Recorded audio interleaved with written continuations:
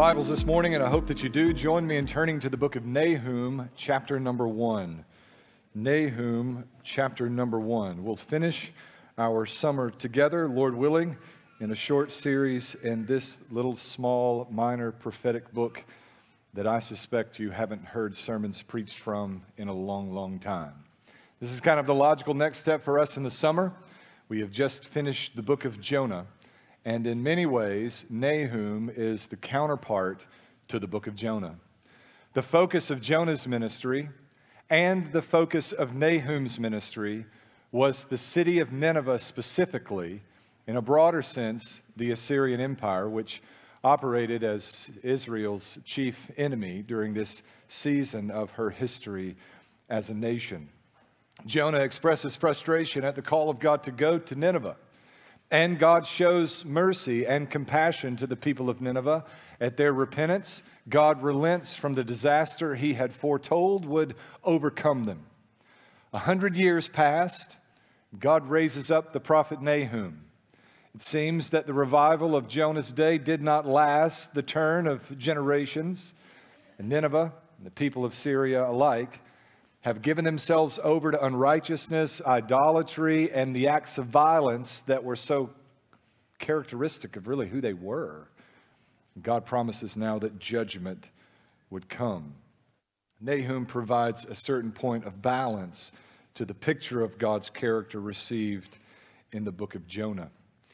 There has been for years this unbiblical, unhealthy, uninformed idea that the Bible in the Old Testament features a different picture of God or even a different God than the New Testament.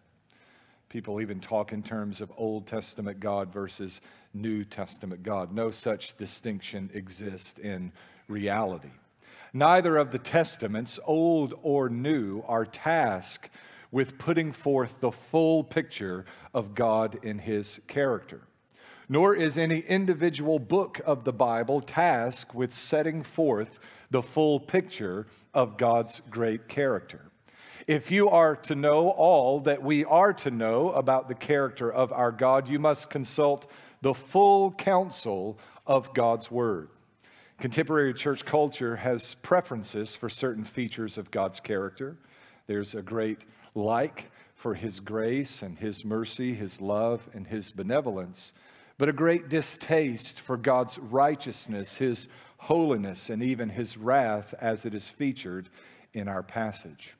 I would argue that unless you've come to terms with God's full character, His deep, abiding, unyielding devotion to righteousness, and His ferocity and wrath against sin, you won't have the stark contrast provided for the grace and the mercy and the benevolence and the kindness afforded in His Son, Jesus.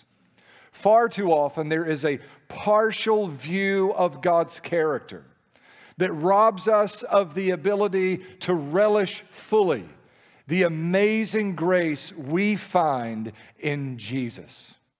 Nahum, in these initial verses of his prophecy, sets forth attributes of God's character that are seldom discussed these days, but which cannot be dismissed from our understanding of who God truly is. Nahum chapter 1, we'll begin together in verse 1. If you found your way there, join me in standing out of respect and honor for the reading of God's Word. The Bible says in verse 1, the oracle concerning Nineveh, the book of the vision of Nahum the Elkoshite. The Lord is a jealous and avenging God. The Lord takes vengeance and is fierce in wrath. The Lord takes vengeance against His foes. He is furious with His enemies. The Lord is slow to anger, but great in power. The Lord will never leave the guilty unpunished. His path is in the whirlwind and storm, and clouds are the dust beneath His feet. He rebukes the sea so that it dries up, and He makes all the rivers run dry. Bashan and Carmel wither, even the flower of Lebanon withers. The mountains quake before Him, and the hills melt. The earth trembles at His presence, the world and all who live in it. Who can withstand his indignation? Who can endure his burning anger? His wrath is poured out like fire. Even rocks are shattered before him. The Lord is good, a stronghold in the day of distress. He cares for those who take refuge in him. But he will completely destroy Nineveh with an overwhelming flood, and he will chase his enemies into darkness. May the Lord bless the reading and the preaching of his word. You may be seated. Nahum pictures God as the divine warrior fighting for his people. One of the interesting elements of both the books of Jonah and Nahum is that although the prophets have as the focal point of their ministry the city of Nineveh and the empire of Assyria, the books, the written works of their prophetic ministries are really constructed by the inspiration of God's Spirit for the benefit of the people of God. In other words, this is a rare instance in which the people of God are reading the mail of another nation. They're being informed of how God intends to operate with regards to their enemy. And it's structured such that they are to receive comfort and encouragement from the knowledge of God's intended purposes among the nations. Think of it this way. From the perspective of the people of Israel, God has been somewhat passive toward the Assyrian people. In spite of their great unrighteousness, in spite of the threats of violence that they constantly pose to the people of Israel, God has yet to move on their behalf. From their perspective, perhaps God has yet to hear their plea for help. In their distress, God has yet to move to alleviate their discomfort, their anxiety, their fear of the people of Assyria. But now listening into what God intends to do, there is comfort. From your perspective, there may be times when you observe injustice and you desire to do something. Any recourse for the people of Israel was beyond their control. The Assyrian army, the Assyrian empire, represented in their mind an insurmountable obstacle. And there may be seemingly insurmountable evils unfolding in your life, things that are beyond your ability to control or to fix. Nahum stands as the prophetic witness that God fights for his people. Not just Israel 2,700 years ago, but that God fights for his people even now. He is the divine warrior of Nahum 1 through 3, who makes war on behalf of his people. Look at verse 2. The Bible says here, the Lord is a jealous and avenging God. I doubt that if you ask most folks who God is, that jealous and avenging would be in their initial responses to such a question. But this is precisely the way Nahum describes our God in verse 2. He is a jealous and avenging God. Some would suggest that these don't represent the best of qualities. Not just the best of qualities in God, but the best of qualities in anyone. But I would argue otherwise. The language of jealousy we often use interchangeably with envy, but the two words are distinct. They represent different things. Envy is to look at what someone else has and to desire to have it for yourself. 10 Commandments warn against this, right? Thou shalt not covet. Don't look at what someone else has and desire to have it for yourself. For to do so is to commit an act of immorality. It is sinful to lust after what someone else possesses. But jealousy is the impulse to guard, to protect what is already yours. Some of you as young men or young women, as the case may be, can remember those middle school years. Young people talk now. Back in the dark ages of the late 1990s, we dated, but they talk now. That's the verbiage. If you believed yourself to be dating a young lady in middle school or in your underclassmen years of high school and someone else expressed some affection for her, someone else caught her attention, you would be jealous because in your estimation, she was yours. She belonged to you, or he, as the case may be. That's the difference between envy and Jealousy. Now, if you were looking at someone else's girlfriend and desiring her to be your own, that would be envy, right? Here the Bible describes our God as jealous. The idea here is that God is committed to His glory, honor, and holiness. He alone is worthy of our worship and praise, deserving of the worship of people of every tribe and tongue and people. And any imposition on His glory, He will defend with great vengeance. He is jealous and avenging, the Bible says. God intends to have the worship of all people, and He will have it. The Bible says that the day is coming when either in this life or the life to come, every knee will bow and every tongue will confess that Jesus Christ is Lord. You will give it gladly as a subject of the King in the here and now, or you will give it then, no less willingly, as a subject of great judgment. He is jealous, here the Bible says, but He is furthermore avenging.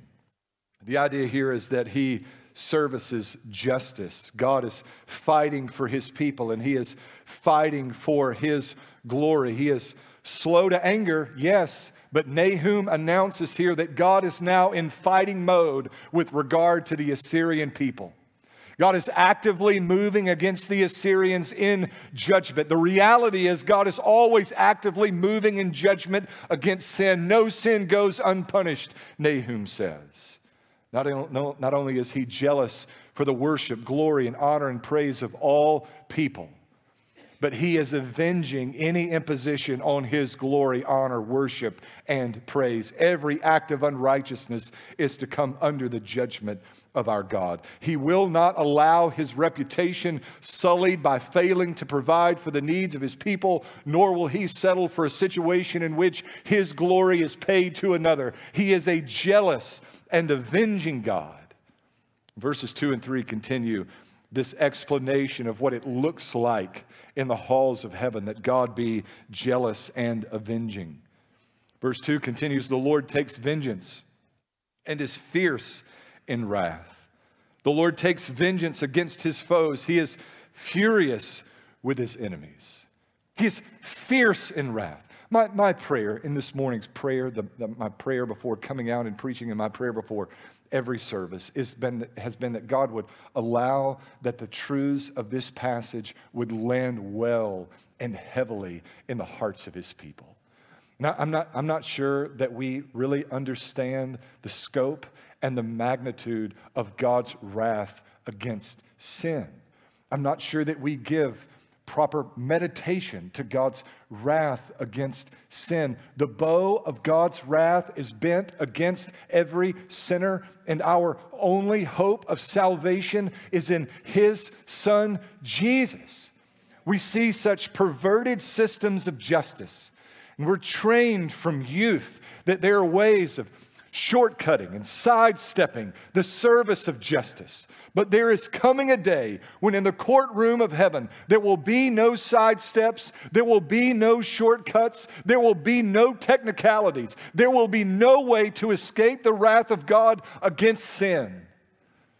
I'm of that generation. I watched as a very young boy in the early 90s that white Ford Bronco chased about Los Angeles County and the mockery of a trial that ensued.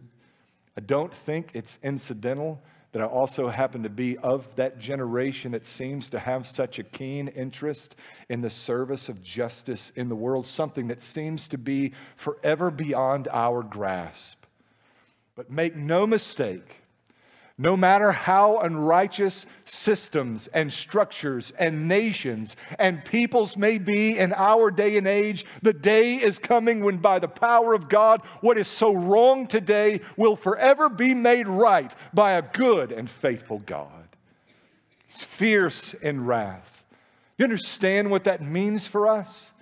It means that the business of sin is deadly serious business. Some of you are trifling around. You're playing games with sin as though there'll be no consequence, and it can only end for you in destruction. The Lord takes vengeance, and He's fierce in wrath. The Lord takes vengeance against His foes. He is furious with His enemies. Verse 3, the Bible says the Lord is slow to anger, but he's great in power. Indeed, the Lord is slow to anger, and as God's people, we ought to say amen. Because God has been long-suffering and patient with you in your sin.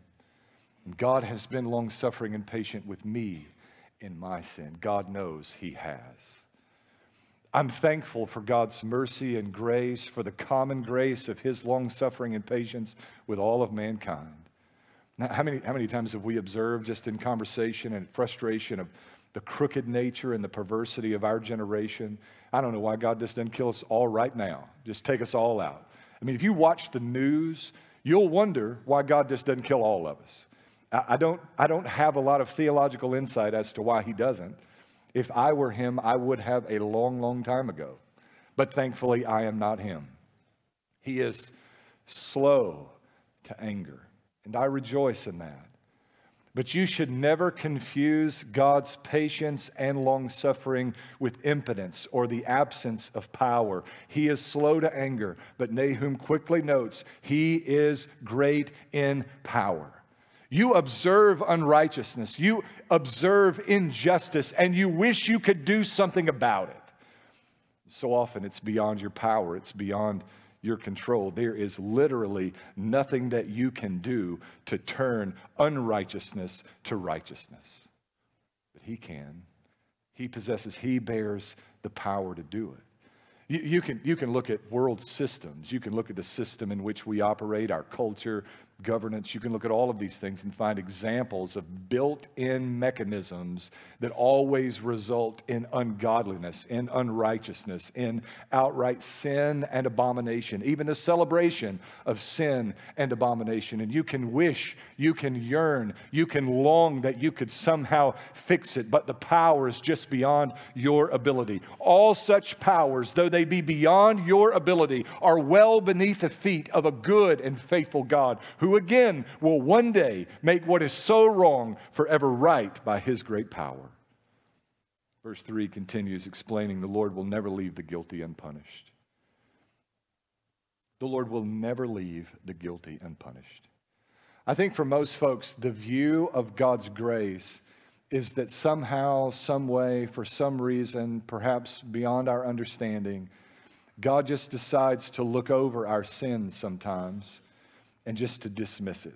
If you leave church today and you get out on the interstate and you're driving 100 and the patrolman pulls you over and he says, you know what, today I'm not going to write you a ticket, it's Sunday and I'm feeling especially gracious, and he lets you go, you'll say, he showed me grace. In other words, he just dismissed the reality that you violated the law. But that is not the way the grace of our God operates. He will never leave the guilty unpunished. Do you know why, as a believer, you can find the forgiveness for your sin? Because the penalty for your sin is paid by God's only Son, Jesus Christ. That is the only reason. There's never any inequity in the forgiveness that God bestows upon his people. If this morning, under godly sorrow and the conviction of your sin, you were to bow your head and heart before the Lord and say, God, forgive me of my sin, wash me white as snow, make me new, grant the new birth, God, help me to believe and save me from my sin. Do you know why God would grant forgiveness in that moment? Not because he would decide to look upon your sin as less than significant, unimportant, or even to outright dismiss it, but because the penalty for that sin had been paid in the body and the blood of Jesus Christ. He will not leave the guilty unpunished. The Bible says, transitioning in the latter part of verse 3, his path is in the whirlwind and storm, and clouds are the dust beneath his feet.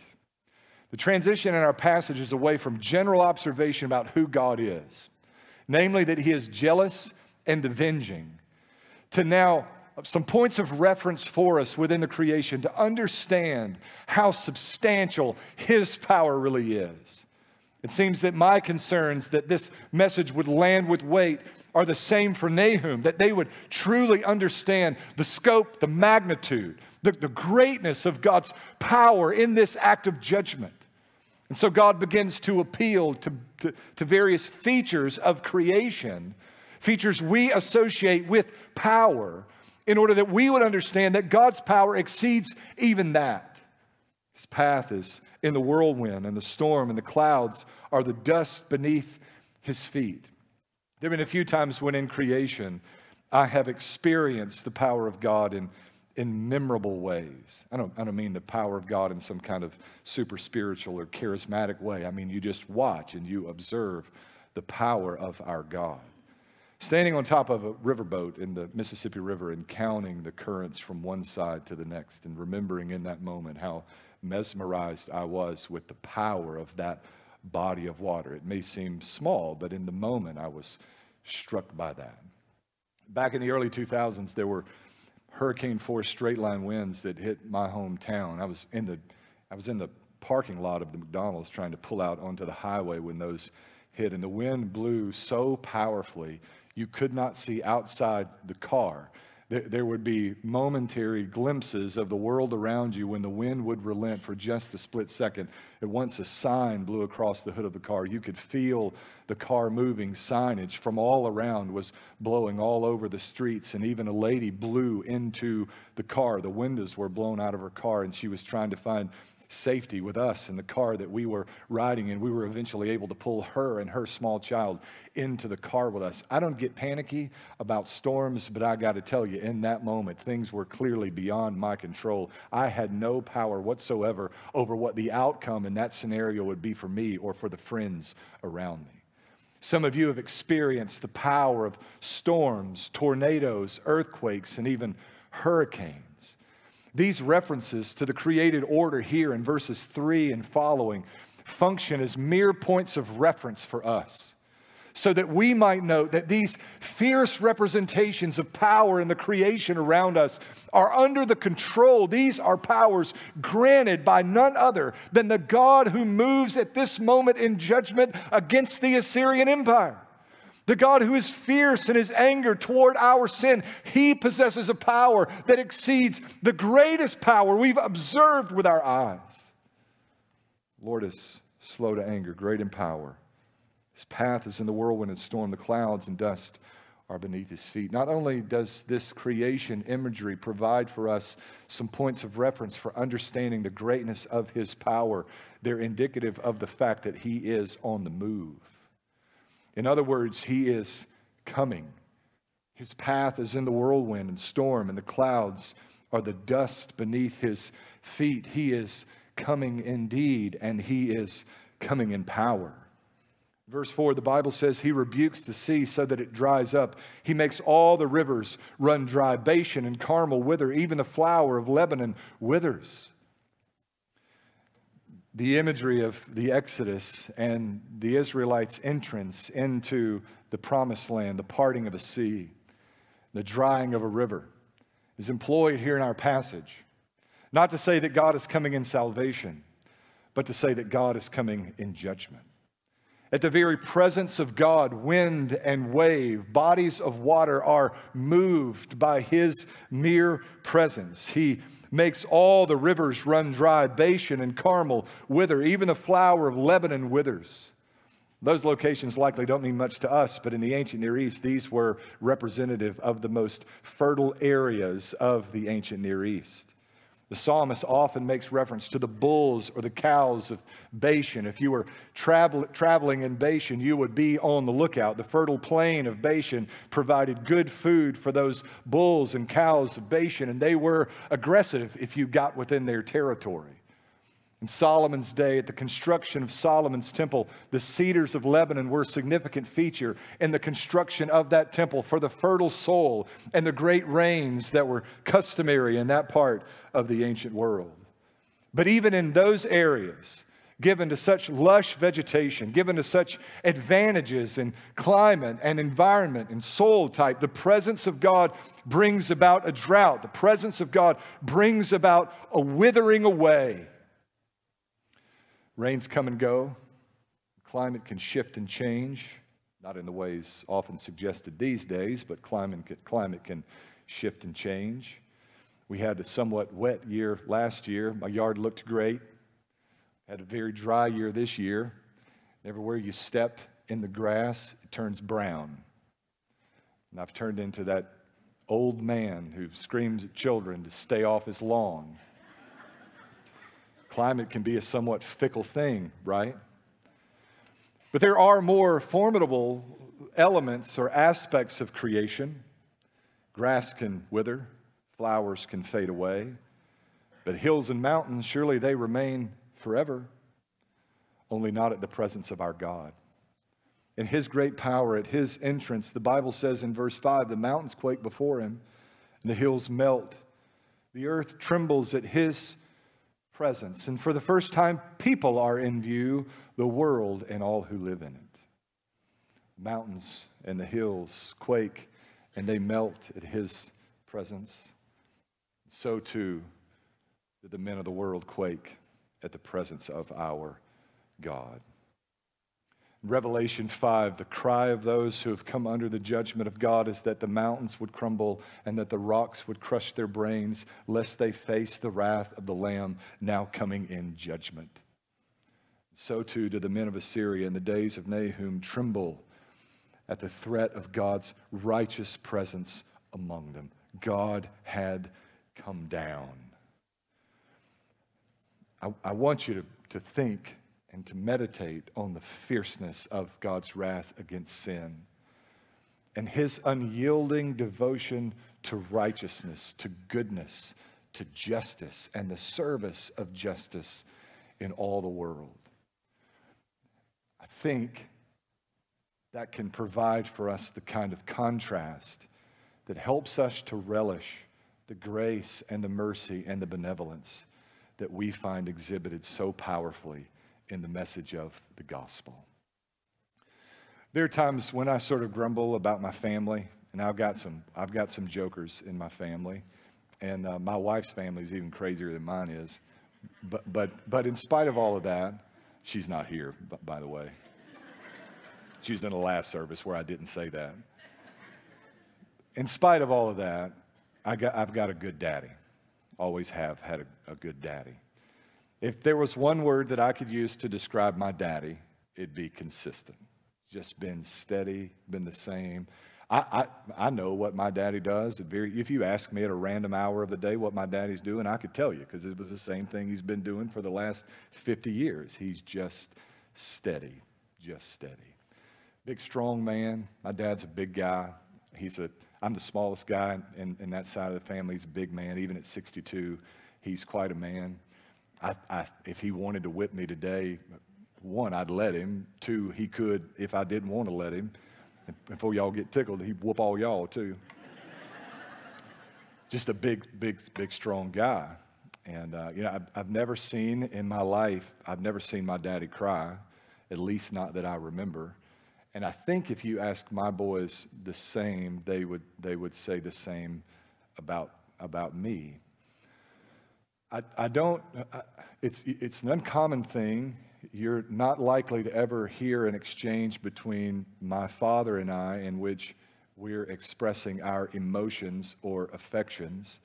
You're not likely to hear us say, I love you, or for him to say that to me. But we know there's this kind of, well, you just have this look, and we know, and this is not like it's bad. We're good with that. I know where he is. He knows where I am.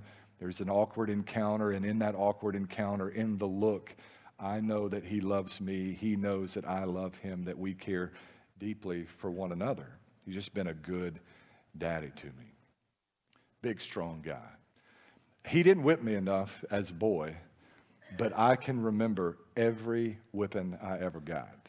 It was serious business when Daddy got the belt out. It was serious business. Back in those days, all the men had the belt with their name on the back. At least that's the way it seemed to me as a small boy. With that little band of metal that went around the edge of the belt. I'm not sure that helped with the whipping, but in my mind, it made it even worse. And I can remember every one I ever got. Never seen him cry. Big, strong man, even at 62, much of a man.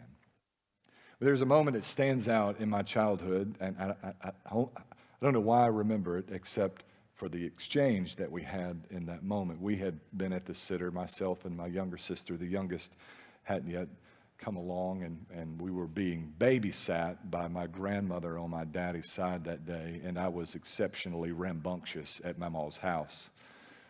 Now, I was actually a really good kid as a little boy, so this was sort of outstanding for me to be as ill-behaved as I was on that day. And I expected that when that day had come to its end, after being informed of my behavior, I would get what I had gotten before, which was a whipping I would never, ever forget. But I can remember my daddy coming into my little room in our little trailer and sitting down beside our bunk beds. I had the bottom bunk and sister had the top bunk. And not with tears, but with wet eyes, looking into my face and talking with me about that day with real concern. It was a look I don't know that I'd seen before. I don't know that I've seen it a lot since, although his concern has been expressed in various other and acceptable ways. But that moment stands out to me in my childhood because, again, it stands in such stark contrast to the sternness with which he usually dealt with me as a son. I don't know that apart from his consistent sternness, the heavy hand he had often taken with me, that I would relish, remember, or appreciate that moment of such mercy the way I do. And I am convinced that the reason so many presume upon the grace that is found in the gospel of Jesus Christ is that they have yet to see that expression of grace against the stark contrast of God the Father's consistent hand of righteousness, sternness, and even judgment in our life. There simply cannot be amazing grace apart from our reckoning with this feature of God's character in which sin is deadly serious business and against which God would move in great power. That's the picture Nahum presents us with in these verses. Verse 6, he asks, who can withstand his indignation? Who can endure his burning anger? His wrath is poured out like fire. Even rocks are shattered before him. In other words, he is coming. He is coming in power. No place is safe, and no one is safe. Who can stand against his great indignation? Nahum gives us this glimpse of what we might regard as the better side of God's character with regards to our sin in verse 7. That is not to say that God's commitment to righteousness is anything less than beautiful. It is to rejoice in the reality that what we need is grace and mercy, and we find that in him as well. Verse 7 says, the Lord is good, stronghold in a day of distress. He cares for those who take refuge in him, but he will completely destroy Nineveh with an overwhelming flood, and he will chase his enemies into darkness. Nahum describes God as a stronghold, as a place of refuge for those who turn to him. The day is coming when the fullness of God's wrath is poured out against the unrighteousness of this world. And you and I, as believers in Jesus, may rejoice that a safe place has been made for us, a cleft has been carved out in the rock of ages, in which we can withstand the judgment of God that is to come. A place has been made for us in Christ, a place that will forever protect against and withstand from the wrath of God against all sin. He's our stronghold in a day of distress, a place of refuge for those who put their faith and trust in him. The Bible features three instances of God's wrath being poured out. The first is in Genesis 6. God brings a worldwide cataclysmic flood. Interestingly, when skeptics look at the Bible, it's one of the first chapters that comes under their skepticism. It's almost unimaginable to think of God working, God moving in such a powerful display of judgment against sin, but it's precisely what God does. The book of Revelation, and in fact in the Gospels, Jesus speaks of a day of God's wrath being poured out as the day of the Lord, the last day when the fullness of His wrath is poured out against all sin. And the third lands right in the middle. When the fullness of God's wrath is poured out on His Son, Jesus. When Jesus drinks the bitter cup of God's wrath against sin. It is unfathomable the agony Jesus must have experienced as He drank the last drop of God's bitter wrath against our sin, so that He Himself would become our stronghold, our place of defense, the cleft in the rock of ages, our safe place, our refuge on the day of God's judgment. You may find yourself at last floating around in the judgment of God, the flood of God's judgment that is to come. But you will nevertheless find a safe place for yourself aboard the ark that is our Savior, Jesus Christ. He is a stronghold in the day of distress. He cares for those who take refuge in Him. And then Nahum runs again quickly in verse 8 to note that He will completely destroy Nineveh with an overwhelming flood. He will chase His enemies into darkness. If you think through a number of biblical texts, especially those passages that stand out for us for their teaching on God's forgiveness and grace, there is often great care taken in those passages to help us understand that God is not just arbitrarily giving away forgiveness without cause or concern for justice. The best example of this is 1 John 1 and 9. In 1 John 1:9, the Bible says that if we confess our sin, He is faithful and just to forgive us and to cleanse us of all unrighteousness. He's faithful to forgive. When you go to God in sincerity and ask that He would forgive you of your sin, you'll never be turned back. When there's godly sorrow and genuine contrition in our heart, when we come before God with all of our junk and say, God, forgive me of my sin, right and rectify my situation by gospel grace, save me from the dreadful consequences of my sin, God is always gracious and glad and faithful to do just that. But it's never because He simply dismissed your unrighteousness. For the passage goes on to say, not only is He faithful, but He is just, which is to say He's right. He's justified. It is an act of righteousness that God would faithfully forgive His people. Do you know why? Because the penalty for that sin has been paid by His Son, Jesus. He is faithful.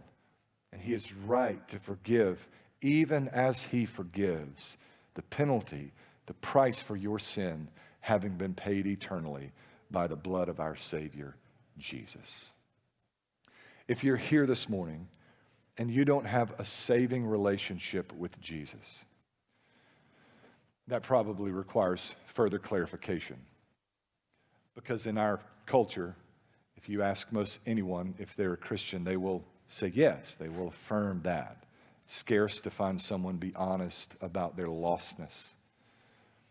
So if there's never been a time in your life when you were born again, when you felt and experienced the weight of sin, godly sorrow, and the realization that God's wrath was against you, and in that moment called out to God for forgiveness. If you're here this morning and you've never been forgiven by God of your sin, saved from your sin, if you've never been born again, you need to know that at this moment, the bow of God's wrath is bent against you, and the day is coming when you'll be required to pay the full penalty for your sin. That penalty is death, and it is paid eternally in the place the Bible calls hell. But you don't have to, because a safe place has been made for us, and His name is Jesus. The Bible says that the proper response to the message of the Bible is that we repent of our sin and we believe on him, and we plead that he would make us new. Sometimes people get confused that the Bible says we need to get our act together and then come to God, but nothing could be further from the truth. The Bible says that when we come to God with all of our sin and baggage, not only does he forgive us of our sin, but he awakens in us the ability to honor, love, and obey him that is altogether unnatural to us. That's what it means to be born again. You were born with a nature that made it easy for you to sin. But God desires that by faith and repentance, we be born again with a nature that gives us the ability to obey. What you need this morning to escape the wrath of God that is to come is to turn away from your sin and believe on Jesus and find unlocked within yourself the ability for righteousness and obedience that has been foreign to you until this very moment. Our forgiveness is rooted in what Jesus has done for us. I get forgiveness from God, not because of the things that I've done, but because of what Jesus did 2,000 years ago. He fulfilled the righteous requirement of the law. What you should have done, what I should have done, Jesus did in perfection. And at the cross, he's traded his righteousness for my unrighteousness. The one who knew no sin became sin for me in order that I might become his righteousness. Jesus clothed himself in my unrighteousness and paid the penalty of God's wrath against me, clothed me in his righteousness, so that on the day of judgment, when I stand before his standard, it's not the deeds that I have done that are assessed before the Father, but the perfect work of his only Son, Jesus. That great exchange, your unrighteousness for his righteousness, can take place even this morning if you'll humble yourself in repentance and call on his name. He is great in grace and mercy. Let's go to him in prayer. Father, thank you for your word, for its truth, the privilege of looking into these verses in the time we've had together. I pray, God, that you would grant us full and an adequate picture of who you are. Help us to know you, God, and as we know you, to love you and treasure you with all of our heart. God, I pray that in these next moments, you would call sinners to repentance, burden us, make our hearts heavy at the dreadful things that we have done. And Lord, once we've been brought low by conviction, lift our spirits by the gospel. I pray, God, that you would call the lost to salvation, that you would make the dead to live, that you'd give sight to the blind and discerning hearts to those who are cold and calloused and indifferent toward the message of the gospel. God, I pray that you would encourage the hearts of the saints, that indeed you fight for us. Your often unseen hand is actively at work fighting for your people. God, as we have observed that you are a God jealous for the worship and praise of your people, we pray that you would find just that here this morning. Hearts of cheerfulness and gladness at what you've done for us in the gospel. Save, sanctify in these closing moments. May you receive all the glory. In Jesus' name.